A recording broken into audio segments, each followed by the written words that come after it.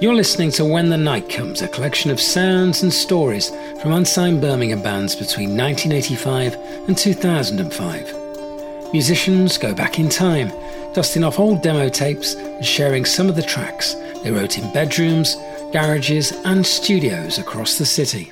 My name is Dean Bernals. Series 1, Episode 7 of the podcast covers the work of the Laurels, and I'll be in conversation with Mark Butler and John Bonehill, who both played guitar and shared vocal duties in the band. Formed around 1986, they were a four-piece, and as well as Mark and John, the core lineup featured Trevor Walsh on bass and Vincent O'Hallahan on drums. They played a number of gigs around Birmingham in their time together, as well as recording a selection of demo tracks. So, let's hear their story. John, Mark, great to have you on episode 7 of the podcast. Great to be here. Fantastic. Now, I must say, I'm absolutely delighted to be featuring the Laurels. It's taken me quite a while to track you down, actually, but thanks to the Birmingham Music Archive Facebook page, here we are. Unfortunately, I only got to see you live once at the Hare and Hounds, but I've carried an old cassette with your demos around for years, never lost it despite various house moves, and I digitised it during the first lockdown, and the tracks are sounding okay despite the age of the tape. Now, interestingly, like a number of bands you guys were influenced by, you shared vocal duties, and so we'll be hearing tracks written and sung by both of you today. So let's travel back to 1986, the year the band were formed. What factors led the two of you to get together as writers, John? Gosh, accident, I think. I was in a band with people at school, and I remember that we played a gig at Peacocks, if people remember that. Is that Needless Alley? Yes, it was, yeah. And Mark came to see us there.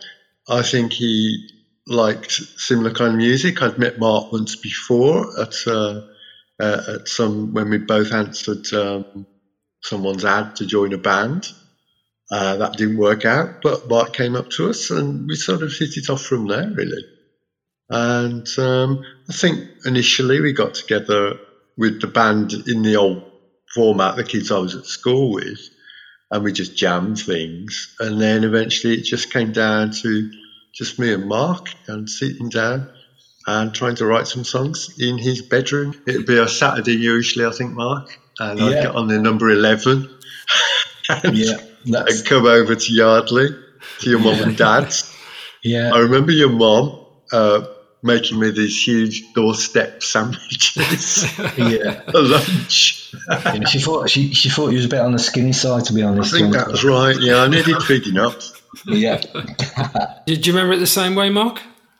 Yeah, exactly the same way. I saw them at Peacocks with Finton was in the band, who was in the Laurels as well.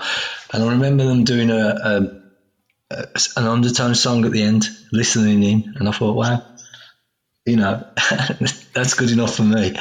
I just like the approach they had, that kind of shambling kind of sort of, looseness. And John was a little bit different guitarist. He was kind of doing riffs and stuff, as opposed to just straight chords and solos, which a lot of guitarists do. It's sort of breaking up the guitar bits, which little bits of the four were in there, and bits, and I like that kind of stuff. It was some of it was like sort of off the wall, and my thing really. So it worked well. So did you have your own sort of rehearsal space to develop? Initially, actually, I mean, Mark remembers this really well, I think. The first gig we played was just the two of us, so probably even before we had rehearsal space or anything. It was a weird gig. It was like a wine bar or something. Really strange. Where was it? Yeah, it was on Corporation Street, yeah. Yeah, there was this friend of mine in a band, Robert Brain, in a band called Spellbinders from school, from my school. And he was like, oh, you come and play with us, start gigging, man, just get out there and play. So I was like, yeah, well, we got a set together. And I remember the first set we did, the first gig we did a television song, didn't we, John? We played Days. We did play Days. We did that. Well remembered. Yeah, see, I remember that. And I think we did, some original. We did Hidden Kind, I think. Yeah, we did Hidden Kind. We did about 5 or 6 songs, I think. and we did a song. I don't know if you'll remember it, called "On the Stairs and on the Roof." Oh my God, yeah, I do remember that title. Yeah. Was that an original, John? That was an original, yeah. That was one of our earliest songs, I think. So how did you go about sort of taking those songs to the band and getting, working with the band to sort of shape up what became the sound of the Laurels? Initially, we found a drummer. It was an old schoolmate of Finton's called Barry, who was an interesting guy, interesting character. He was a lovely, lovely guy. Never played the song the same way twice, which I could, which these days I might appreciate, but at the time was a bit of was challenging. Yeah. I think. And I think we might have even done gigs in that lineup.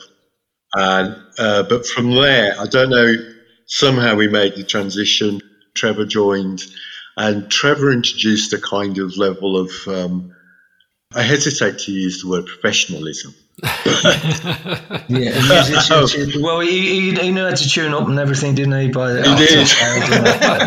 He used to say, "Are you in tune, John?" He used to actually insist we be in tune. It's quite a shock system. And then Vincent joined, and then so we actually had a rhythm section who could actually really play. Yeah, and kept time immaculately, and were really imaginative. Yeah. And Mark and I took our songs, and they actually managed to turn them into something.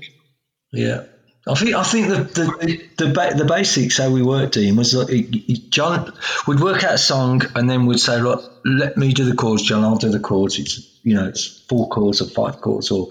Blah blah blah, and then John would put the fiddly bits in between, the little licks, the little nuances, and then add a few more chords as well. So we powered up on the chords when it needed to be, and we tried to let Trev have a free roll on the bass because he liked to play quite a bit, didn't he, John? So that was a challenge because he wouldn't just play root notes; he liked to play lots of runs. So we like to try and create the space really. To get his bass playing to stand out. But except when he started to do the jazz funk stuff, he was a bit, that's a bit like, that was a bit weird. I think that's a really interesting, a good point, that actually I think what you eventually do is you start writing songs with certain players in mind. Yeah, you do. And so to a certain extent, the songs ended up the way they were because we had Trevor and Finton in mind, maybe. Yeah. It was a very much a collective.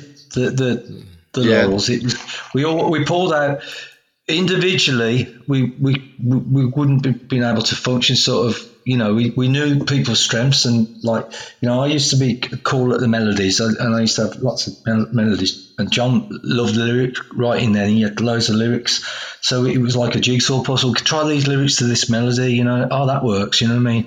And then it was Finton and Trevor would just vibe off the melodies, you know what I mean? They just find the groove sort of thing, and then we think, hey, this is pretty good. When we did Do You Believe in Me, we knew it was a good song because we had good lyrics and had a great melody and a great riff and everything. But the little drum parts, you know what I mean? A little shuffle that Finton put in, and I remember we did that sort of Dexys Midnight Runners thing at that year in one of their songs. He sort of robbed that, that sort of drum thing. And Trevor was he's great, you know what I mean? He'd just play all over the scales and that, and find little melodies and stuff, and you could just drop it out because the bass would just be really good. And he had really good equipment, didn't he, John? He had like a top of the range bass or something, and a Trace Elliott amp or something. Oh right, yeah. His gear was it was just boss. That song's a good example of that kind of jigsaw approach that Mark said, and us working a song out in together. It's the chords and the melody were Mark's. I remember working out the opening guitar riff with him together. I would play one little phrase and Mark would then say, no, it needs to go there next. Yeah. And so it was really, facing each other head to head, working it out like that. Yeah. I mean, interesting. You're talking about the other two musicians, and like all good bands, really, everybody contributes to the overall sound, don't they? People buy into sounds of bands just as much as they do, songs as well, don't they? It's interesting. Later on, towards the end of the band, when we lost Trevor, so we only really lost one member, really, but a new bass player came, and the band was completely different after that. The sound and everything just changed. We had to drop lots of the material that we had. Things like "Do You Believe in Me" we couldn't play anymore. Right, interesting. Or "Watershed," we certainly couldn't have played that. So you're right. It's about the kind of chemistry, as it were, of particular individuals. Yeah, I saw a post on the Birmingham Music Archive website that described you. Actually, it was on their Facebook page. It described you as Brum's go-between / television, which is high praise indeed, really. But Mark, how would you have described yourselves back in the day? Brum's go-betweens was fine by me. We used to like a band called the Servants as well. It was well into them, and those were the two. Stars of Heaven. I love the Stars. Oh yeah, and then we started getting into. Then we heard the Stars of Heaven, who were they were fantastic. They were Irish band, and they was they was doing melodies and stuff. They were really good band, and we sort of got into them. But we was always trying to all the major stuff. Where we was going out socialising. Everybody was into the main indie stuff like the Primal Screams and all the obvious stuff, Stone Roses, and me and John weren't really into that, was we, John? We listened to it, but we was more into the stuff like the Go-Betweens and. And I think I always liked older stuff as well. I always liked the classic.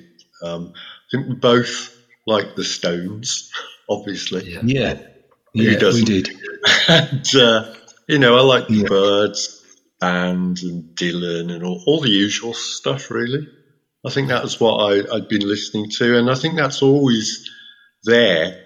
I noticed listening back after all these years, for instance, to the song, everyone seems to have a little Dylan-like reference in it somewhere along the line. That's interesting. Oh, yeah, you're right. We just like people who write good songs, I think. Yeah, we was more into songwriters than musicians. Songwriting is quite a personal thing, isn't it? And obviously because there were two writers in the band and two singers. Was there any sort of competition to write the best songs? Do you think? Nah, I don't think so. I think I do. I really think that I always thought of them as things we did together. Yeah. In one, there might be songs where one of us wrote more than the other. Yeah. But in one way or another, I think they were always collaborative. Yeah, and the best ones were always the ones that we've done together, I think. Yeah, we never saw a song as like, this is my song, your song, even if I sang it or John sang it. We just thought, is this song good enough, John? Are you feeling this song? Is this going somewhere? Does this make you smile? And we'd say, yeah, that's. This isn't a bad little tune. If we would have got anything, I'm sure we would have had to sort Trevor and Vincent out on the songwriting splits. You know what I mean? We would have had to give them a share because I don't think they would just say, "Look, we're the best musicians." You know what I mean? I'd say, yeah. You know what I mean? We never got to that point. But me and John were happy to do the songwriting because we kind of enjoyed it. It was on the journey. Because when you write a song and you get a bit of a feedback from it, and you think, hang on, people actually like this song. It makes you want to write another one, yeah. You think, well, let's try and write another song. And Trevor used to say to us often, "Are you two rehearsing? Are you two writing this week?" I went, "Yeah, John's coming down." And he used to say, "Have you got a song?" He used to phone me up and he goes, "Did you write a song?" And I used to go, "We kind of got one. We got a good idea." And he used to sort of say, "Well, we need another, 3 Watersheds. We need another 2 Do You Believe in Me?" And it's like, he was quite driven. And it puts under a bit of pressure, but I suppose you need someone like that. Yeah, indeed. I must actually ask you about the name. There's an Australian band called the Laurels now. They're also a 4-piece. But how did you come up with the name, Mark? There was just a building in Sheldon, and it had the laurels on the side. I think that was it, wasn't it, John? I think that's what I remember. Yeah. Yeah, that was it. And I said, and I said, how about the laurels as a name? And sort of John went, oh, that's interesting, because John was like, you know, he was getting the meaning of the word. He went, laurels, you know, resting on your laurels, and the laurel's the evergreen shrub, whatever it is, and it was a sign of victory or something on a Roman. It is. So, and it had 2 L's in, which was like our go-between thing. Yeah. If you don't know, all Go-Betweens albums have a double L in some way or other. That was a happy coincidence, I think. It was a classic, wasn't it, John? We wanted a the. So I think we were quite traditional in those respects. I think it's time we heard our first track, actually, which has been rescued from the old tape. I'm not sure how many times it was copied before it reached me, but this one's called Do You Believe in Me?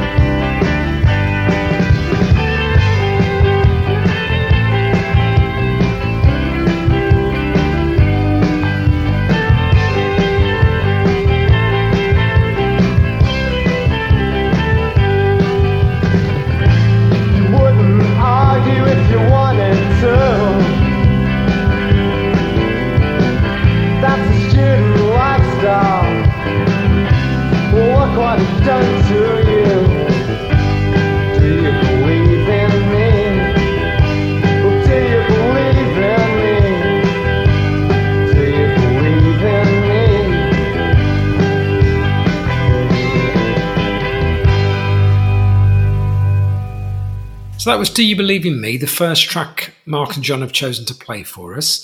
Now, earlier you talked about how that track was arranged, but lyrically it seems to be the tale of someone on a French exchange from Brittany, John.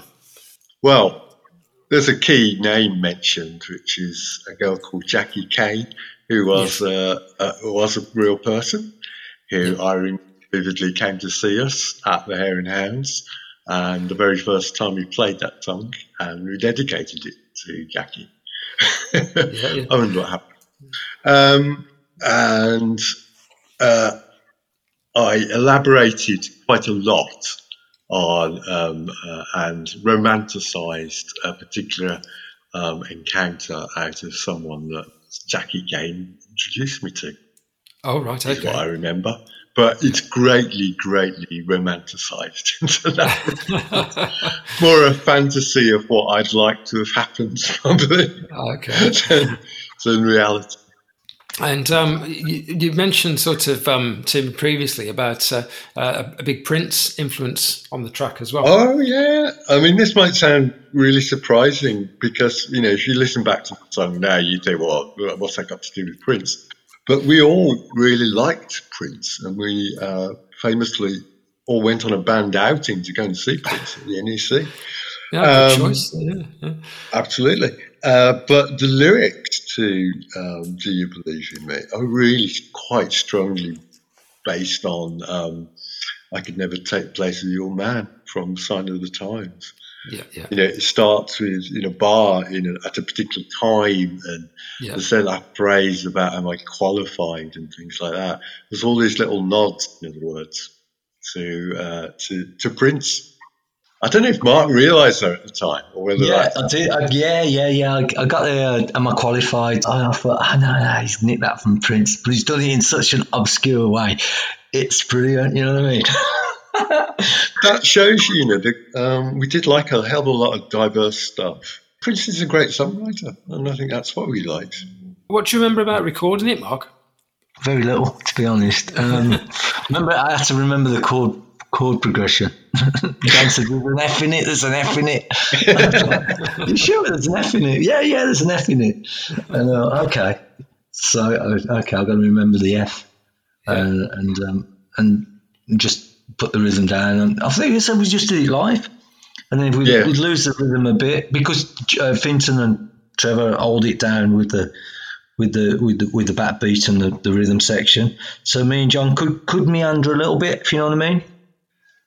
And he could fix that in the mix. And then afterwards, when we heard it, we thought, that's great. It sounds really poppy. And we didn't do any overdubs on the vocals or harmonies or anything. We didn't overcook it because we wanted to try and do it as it sounded live, sort of thing. It did used to go down well live, didn't it? Oh, yeah. Oh, God. I'll tell you that song, I have two memories of Do You Believe in Me, and John won't remember this, but we rehearsed it once at, where the mailbox is now. And and it was like a summer. It was like the weather was lovely, like today. And our door was open, and Steve Craddock came in. He went, "That's a quick killer song." Oh, right, very interesting. And it was Steve Craddock, and he was in The Boys at the time. John wouldn't remember that because I said, "I know that." Yeah, he was in a band called The Boys, and before he was, Ocean Colour Singer and all that. And he I think he was checking out John's riff, and because the riff was strong. And also another thing, we played with a band called The Raw Herbs from London, whatever. Yep.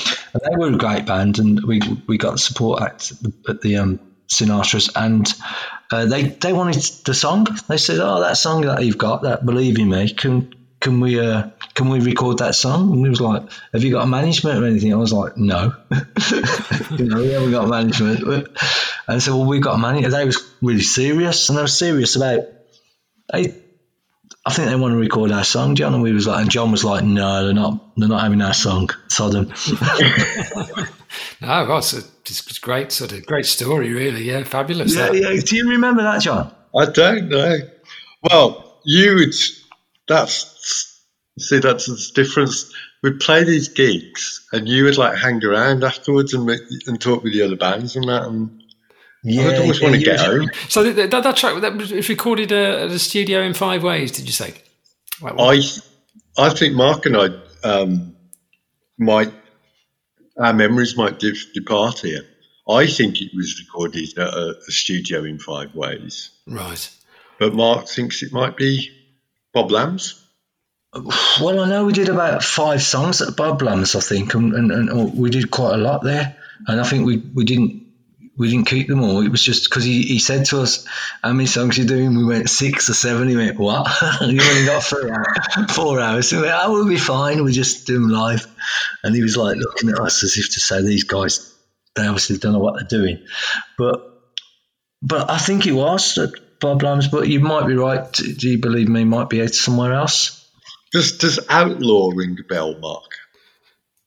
Yeah, that was a studio in Five Ways, wasn't it? But it does. It does ring a bell. Yeah. Yeah, and I just think it was. I've just got this memory, which might be completely wrong, of course, that it was a studio that mainly did kind of radio ads and things, and it didn't really do bands. Yeah. I don't know how we ended up there, but actually, I remember the sound being really good, and it was. We did a few demos, but I think that was probably the best sounding one. Yeah. For whatever reason. That's the thing about remembering things from 30 years ago, doesn't it? Well, your memory, mixes things up from different years. Now, you mentioned Sinatra's there, Mark. What gigs stand out? What other gigs stand out as being memorable for you? Well, the Sinatra's gigs were always good because there's always a few people there, and they was into the same music. So I think we supported Raw Herbs there and James Dean Driving Experience, John. Remember that? Okay, yeah. Completely forgotten that. Yeah, and I think we played with Liz Jane once. Yeah. So I think we did the three there, but we was always disappointed that we never got the gig with the Servants there because we was told by the promoter that, you'll get the Servants gig because he had our demo and he went, I can hear the similarities, that kind of music. So we was like, wow, we're going to play with the Servants. That'd be good, John. And they never, I think he says to us, they're going to be touring and they're going to be playing here, but we haven't got a date yet. And it didn't happen.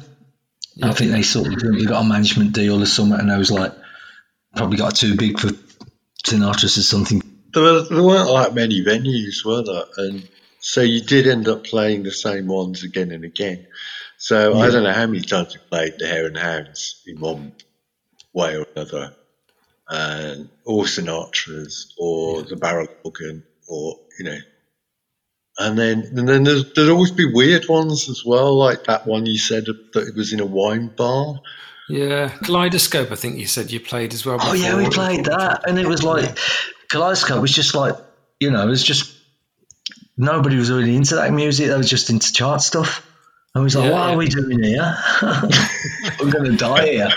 And it was just and it was just a massive pub. It is funny when you ask Dean about what gigs you remember. I remember the ones where we died.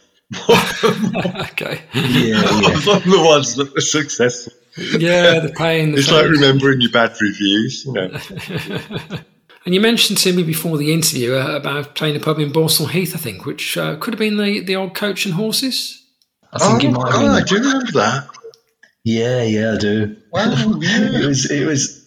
I think it was sort of smack in the middle of the red light district, and in the 80s, that was like a pretty big deal, No, it's been so long ago, I can't really remember what you looked like on stage, but I saw a post again. I mentioned the Birmingham Music Archive Facebook page, Marvus, that's where I discovered you again. But they said that the singer looked like Tom Verlaine and also played a Fender Jaguar.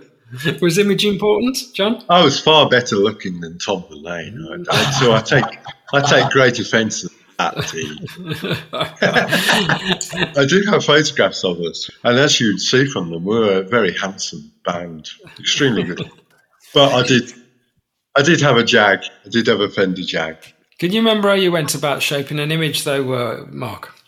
Well, we was let me think. Image-wise, I think we had this sort of suede jacket thing going on. We both had these sort of cool suede jackets. They were quite good. And John used to sort of dress a little bit differently. I would wear a suit. Yeah, I'd wear a suit. And tie. I would wear a tie. I don't know why. So I was concerned to make an impression of it. Yeah, indeed.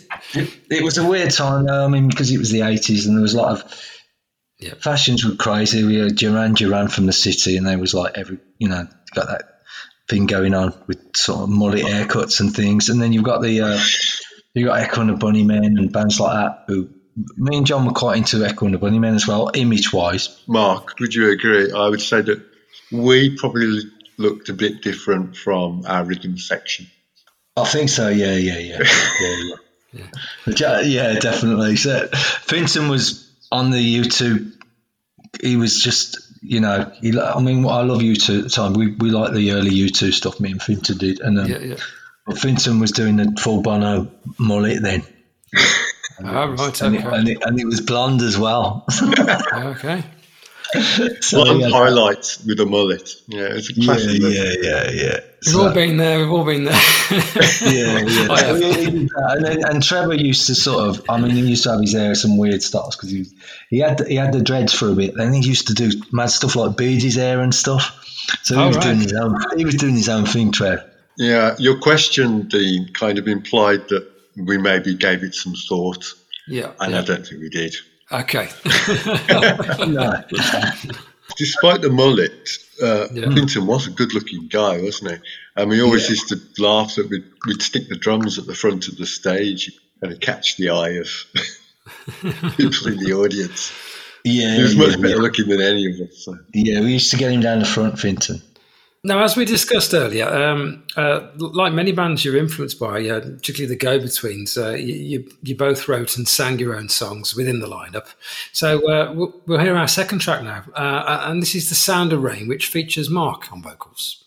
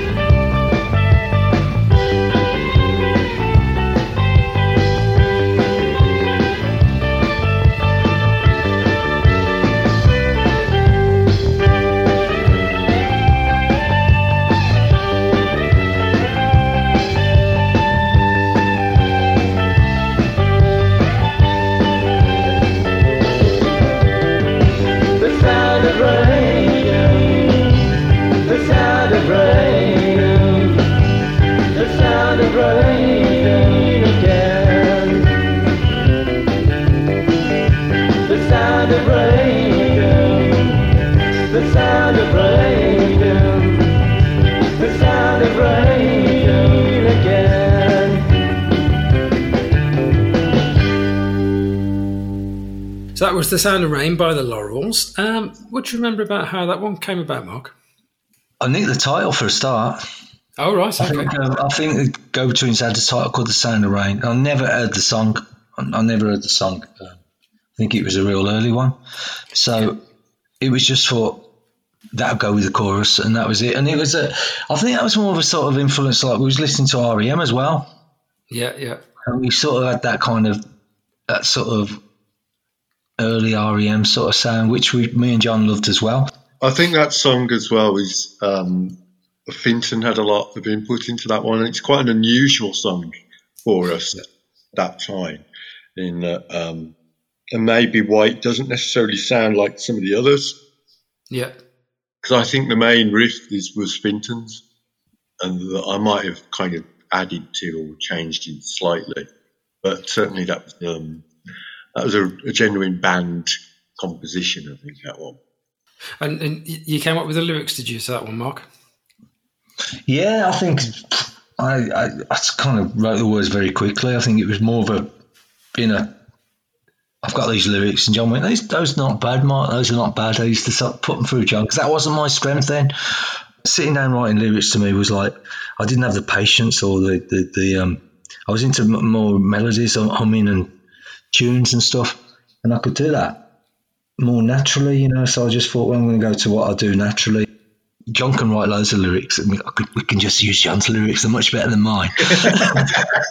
so we can work them out that way, but it worked really well that way. We didn't feel the need to change it, although I thought at some point I'm going to have to write some lyrics. I was sort of listening to John's lyrics to sort of get inspiration lyrically. Yeah. Just to bring me on as a lyricist, try and write lyrics. That's news to me, Mark. Yeah, some of these words are great, John. You know what I mean? Because I like the way you had a little bit of humour in there as well with the Robert Forster sort of. I always tried to put a joke in. Yeah. It might not be a very good joke, but I always tried to put a joke in somewhere. It was all a bit tongue in cheek. Yeah, in hindsight, listening to him, you can hear the sort of me more kind of Grant, because Grant was more of a melody man, wasn't he, in the Go-Betweens? Yeah. His melodies were great, but Robert's melodies are great as well, but his lyrics are a bit more kind of a bit more quirky, you know what I mean? And this one features backing vocals as well, doesn't it? There was something probably harmony vocals we never really did well. I think that's probably something to do with the equipment we had or lack of it. And, it was always difficult to hear yourself, wasn't it? It was always difficult to hear yourself, yeah. But I think that I wished we'd probably done a bit more of that, actually. Yeah. We should have, really. Something we never worked on that hard for some reason. Do you remember much about recording that track at all? No, I have virtually no memory of that whatsoever. I know it's got a strange guitar break in it, which to me sounds like I'd been listening to James. Oh, okay, yeah. I can hear that James guitar solo. Yeah, that was another band that would take a little bit of James. Oh, yeah. I've got, what's that James song you can play? Stick that in The Sound of Rain. You know what I mean? I do remember as well, you had to get the say-so, really, of others in the band. Yeah. I.e., if they didn't like the song, they wouldn't play it. You could try and make them, but they wouldn't do it. So I remember coming up, I remember really wanting to do a song in like 3-4 time. I could not they would not do it. They would not want to do it. So, to a certain extent, everything was a kind of group decision, I suppose. Yeah, Trevor was good at the, he was like the sort of, is it a good enough song sort of thing? We'd do a song and he would play it, rehearse it, and then he'd listen to it and he'd say next week, are we doing that song? That's a really good song, and we kind of let Trevor do that to a point because he used to be listening out to say how good the songs were, if they was good enough and whatever. And well, I think you don't always know yourself, do you? No. You can't tell. I mean, that song that you've done on we did on the demo, was it Returning Home? Yeah. It's called, yeah. Now, with that song, when we did that in the bedroom, you were sort of, it's not as good as the others. And I was like, I think it's got something though, John. It's got some nice parts in it. And then when we did it with the band, wow, this is great. You know what I mean? Brought it to life, yeah. Yeah, it worked better. So it gave John more confidence because the band, it sounded as a band collective, and that's how it worked really. We'd have the foundations of the song on the two of us in the room, and then when we took it to the band, we seen what happened. That's an interesting song. That I barely remembered it at all until I heard the demo again. That, to be honest, John, that was the most surprising one, really. Yeah, because I thought, Jesus, this isn't. This is a pretty cool song. I like it. I'd completely forgotten about that song. That was quite poppy, really. It is, yeah. Got bar bars in it, hasn't it?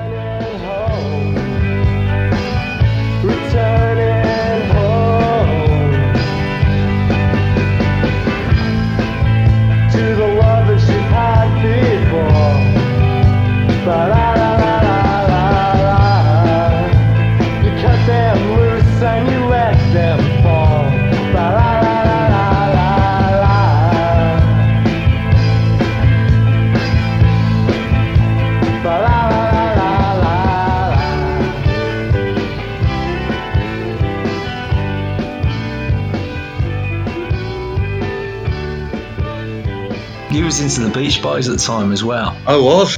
True.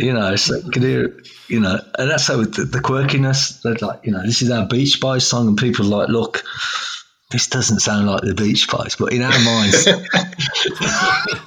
Well, there's not a lot of beach in Birmingham, so I don't know if you... True, yeah. Or sun. Yeah. I mean, obviously we can't remember, we can't quite establish where it was recorded, but I mean, can you remember having any conversations with producers of tracks about how having that conversation about how you wanted to sort of things to sound? I don't know about you, Mark. My memory is that we would just, in terms of demos, we would just record live. So it would be basically as close to what we sounded like live as we could get. Because, I mean, there's no overdubs or anything. No, we didn't.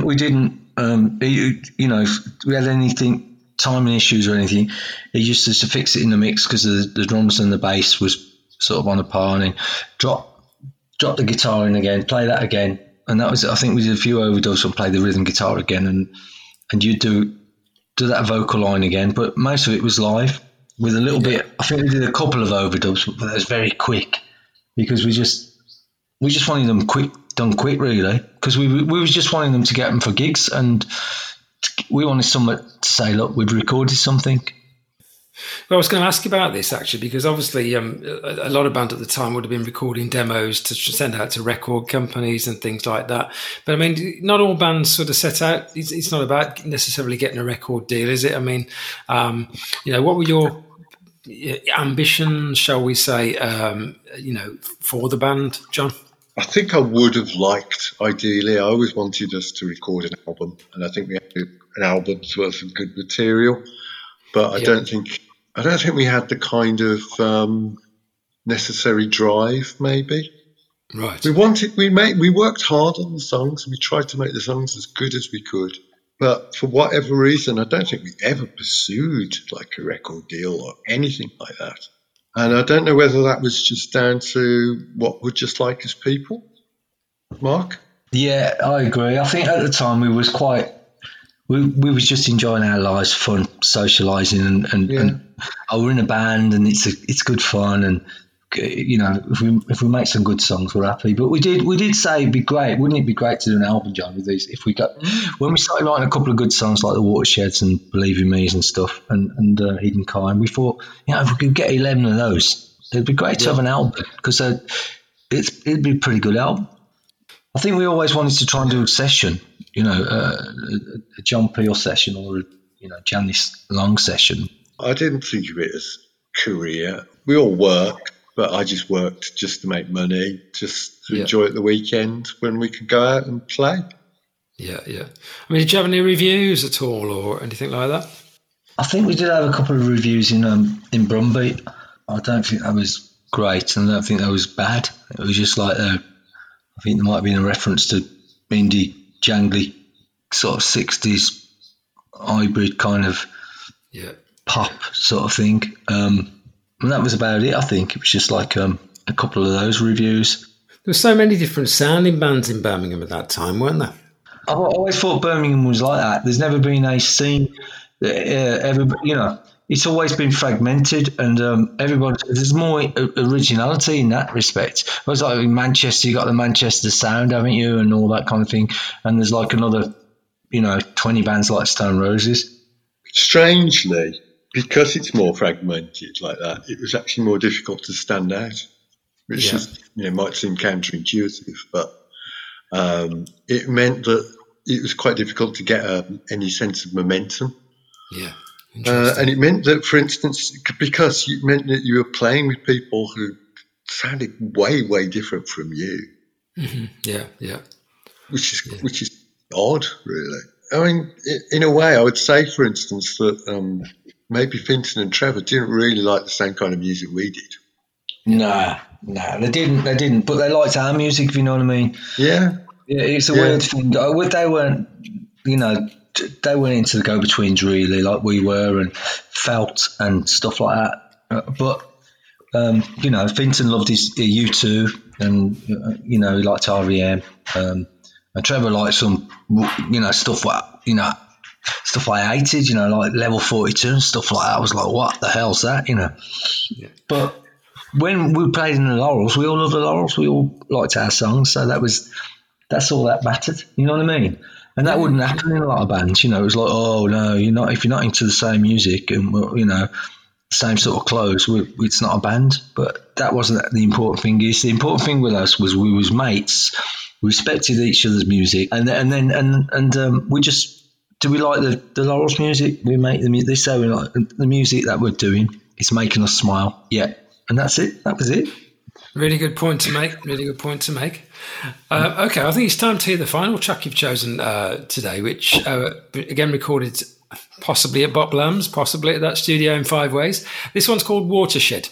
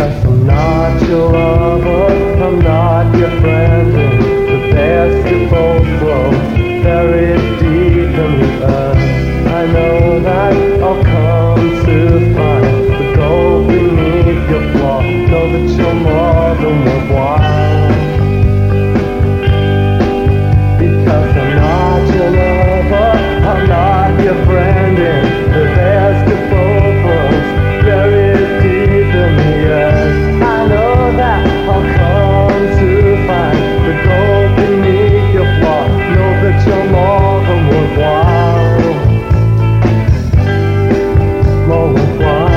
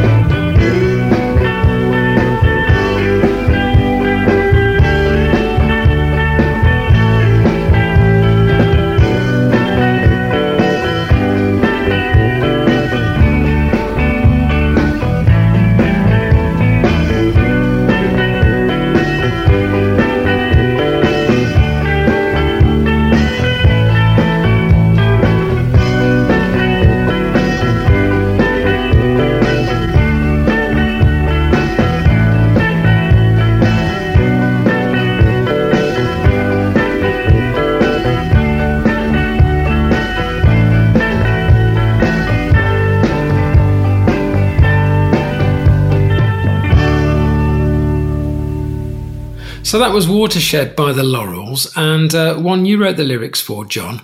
What do you remember about that process? Nothing. Not a thing. Again, surprisingly, because I know you like it, Dean, you've said some incredibly nice and flattering things about it. But much like Returning Home, I didn't really remember it. It sounds to me like there's a bit of a nod to Paul Simon, but I might be hearing it wrong. 50 Ways you've found to Absolutely, no, that's right. That's right. You see, that's the kind of sphere we obviously imagined ourselves in. Paul Simon, Bob Dylan. Yeah, we ain't die. We, you know, some people were thinking, I want to be like, I don't know, some indie band. No, we were Primal thinking. Scream. Everybody wanted to be Primal Scream and that, didn't they? Yeah, and we were thinking, no, we want to be Lennon and McCartney. I mean, it sounds quite introspective lyrically, John. I mean, is it autobiographical at all? Or? I don't think it is, actually. I think that's quite a late song for us. I don't think it's one of the earlier ones. I think it's quite a late one. And because it sounds, I obviously uses relatively sophisticated. Yeah. In that it's using some slightly flashier chords than we traditionally used. Yeah. It's got some major and minor sevenths and things like that.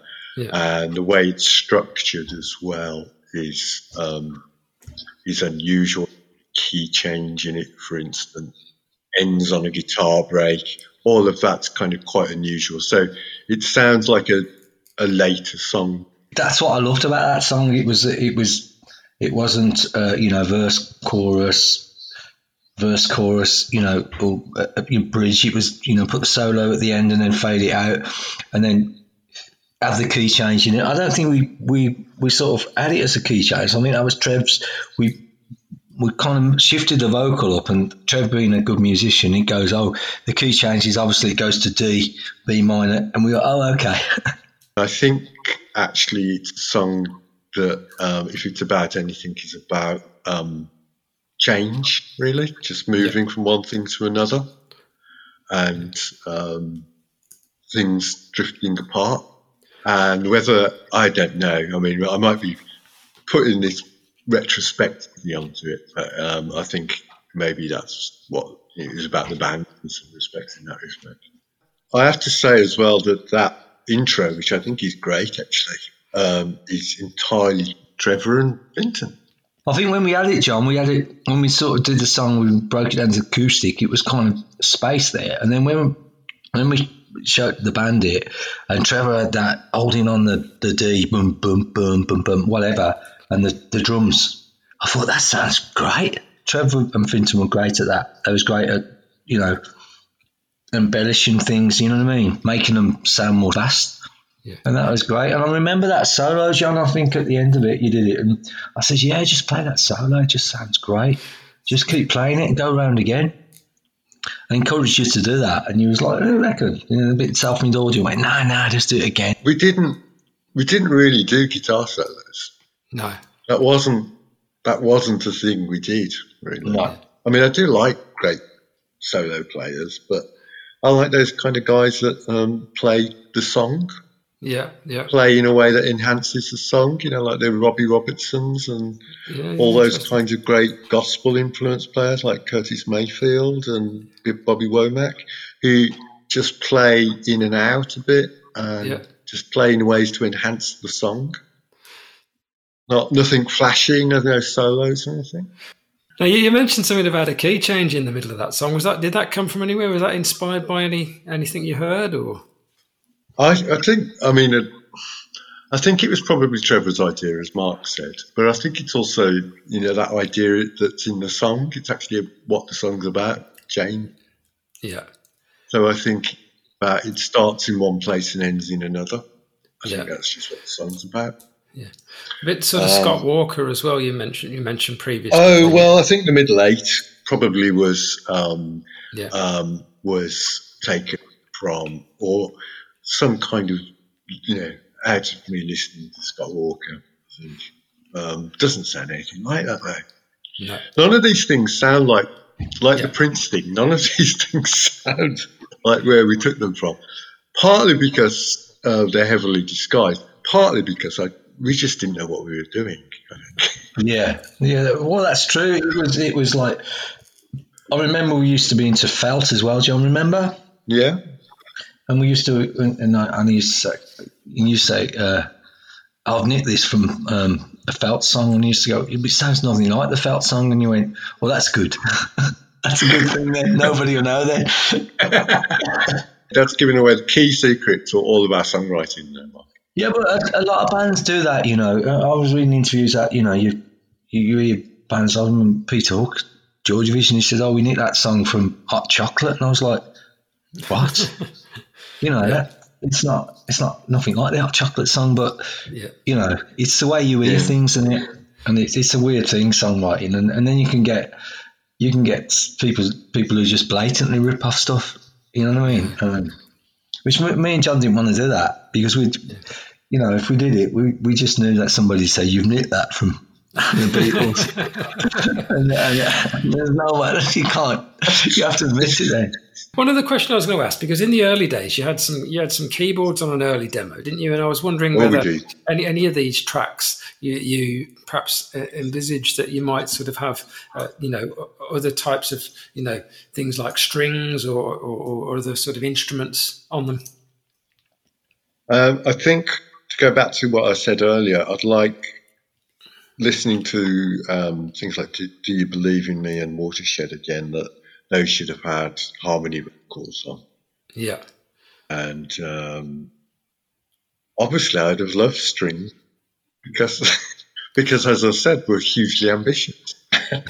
We saw ourselves as Paul Simon and Bob Dylan. We'd have had a full orchestra. Yeah, well, we loved it when the Go-Betweens introduced the you know, the violin and the oboe. Remember that? Oh yeah. And I can't remember her name, and they just Amanda. Yeah, she was great, and she just made the song sound a lot better. Now, we've heard all three tracks you've chosen to play. What's your feeling listening back to them now? Strange, but enjoyable. Better than I thought they'd be. I do love what Vincent and Trevor did on them. They sound great. You hear the mistakes, and there's odd lyrics and things that make you cringe. But, you know, I think they're okay, actually. Mark?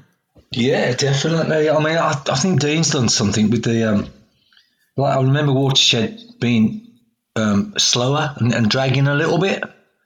But it seems to be punchy, you know what I mean? It sounds great to me. If I heard it on the radio, I'd be like, wow, this is a good song. Look at these. You know what I mean? So I think they've aged quite well. Thinking about the three songs that we've listened to today, I think they were all written in different ways. Yeah. And maybe and I think it was always important that the song was different. We weren't just repeating ourselves and doing the same thing again. Yeah, interesting. Yeah. I mean, now sadly the band broke up in the early 1990s. So soon after Mark, you sort of started another project with Trevor Walsh, didn't you? The Virtues. Yeah, Trevor got in touch with me. Oh yeah, I've got some songs here, and we did The Virtues, and Finton joined us for a bit. Finton was in it for a bit. He played guitar for a bit. He come off the drums. Yeah, and it was more of sort of a rock and roll kind of you know, Rolling Stones, sort of bit of Faces, and you know, that kind of bit of Primal Scream, maybe, I don't know, but it was more that kind of a sound, and it was good fun. We you know, did some good recordings, got some good gigs and stuff, and it was along that. But I used to always miss John because I didn't have a pal like to write with, you know what I mean? Yeah. Again, it was a band collective, but it was like, I'll just take the songs with the acoustic guitar to them, you know, and then we'd bang it out. But you did sort of work on music again together, though, didn't you? Around about 2014, 15, you got together another project and recorded a few tracks. I pretty much hadn't done anything since the Laurels, really. We got together about 5 or 6 years ago and wrote a couple of things together, which were the first things I'd written for a long time. And I thought they were good songs. Yeah, I think it was obviously learned and got better at stuff as you do and get older, and you know, you learn your keys, don't you? Where you're comfortable singing, and you don't do that when you're young. You just like you write it in one key and then you stick to it. You don't. I'll try in F or try in C, which you do when you're older. You're like, oh, hang on, it sounds better at this key. You know, you know, it's simple things like that. And then I think you just get more idea of the structure of songs. Although it's great when you're young because it's more organic. I think we would be better as writers now because we'd be more like, we got more time as well. You're not under pressure. We always thought, we got to write a song because Trevor's going to what have you been doing all weekend messing around? You know what I mean? When you got nothing to prove, it's more natural, isn't it? You know what I mean? You're not up against the clock. You just, I've got this song. What do you think? Yeah. Well, I mean, let's hear a track from those sessions. This is called "Falling Away."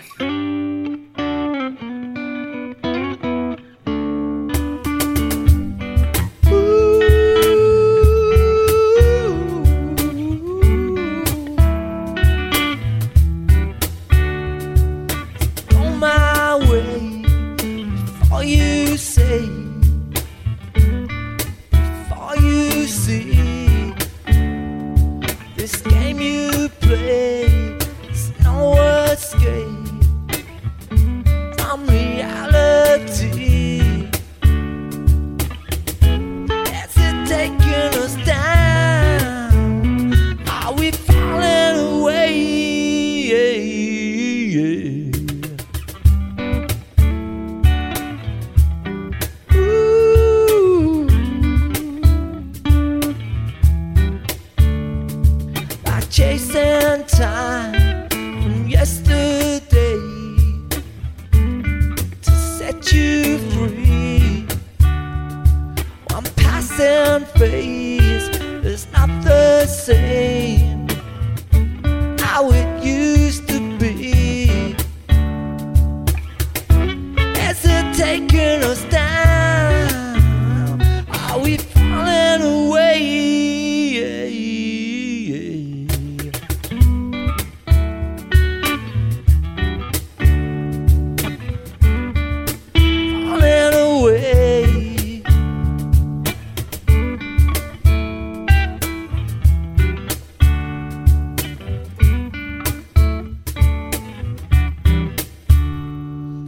Cut the ties, you can't come back somewhere you wanna be. Don't get to find a better way. You need a remedy. Is it taking us down? Are we falling away?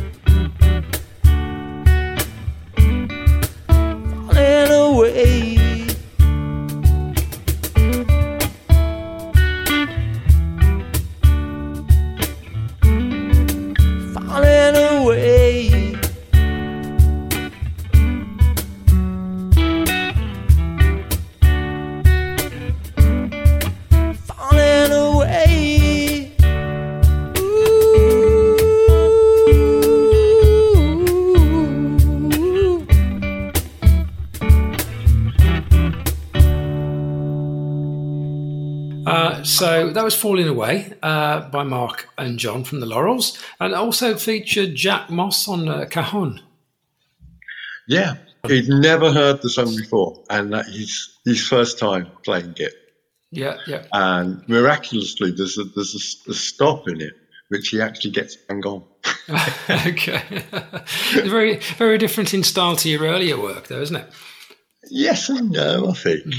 Again, it was just trying to write a song, and actually written probably more or less in the way that we did, back when I used to get on the number 11 bus and go to Yardley.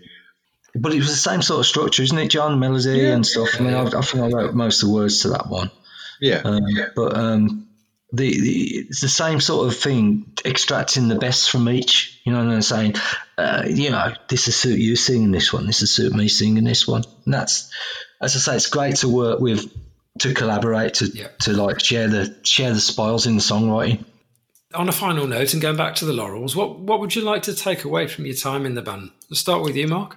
Obviously meeting John and being and still being in contact with him, although last few years, because of a lot of sort of family issues and stuff and health kind of things we've had, we've sort of lost a little bit of track. So it'd be great to get back on track with John and re-establish our lifelong friendship, because he's a good pal of mine and we shared a lot of moments and stuff. And that's mainly it. And always look at things in a positive light. We love music and we've written some songs together, and that's all we want to do, really. It's like, I think if you can just do that, it's good fun, and that's the best thing I take away from it. Absolutely. That's what I'd say as well. Exactly. I've known Mark well over 30 years now. I think I was like 16 or 17 when I first met Mark. Good 2/3 of my life, Thanks to Dean, really, for like actually making us get in touch again. I really appreciate that. And it's really good. It's really nice of you to dig those songs out and for us to get to talk about those times. Yeah. Because they were great fun. And you asked me what I'd remember from them. And I would say that it was just fun. Yeah, definitely. Had lots of good times. That's a lovely way to bring things to a close, really, actually. So, John, Mark, many thanks. You've been great guests. Thanks for sharing your stories and allowing the tracks to be heard again. So one final thing to say, really, long live the music of the Laurels. Absolutely. Definitely. Cheers, Dean. When the Night Comes was written and produced by me, Dean Bernals. If you've enjoyed the music in this episode, or we're in a Birmingham band and would like to share your story, then get in touch at wtncpodcast@mail.com. That's wtncpodcast@mail.com. Thanks for listening.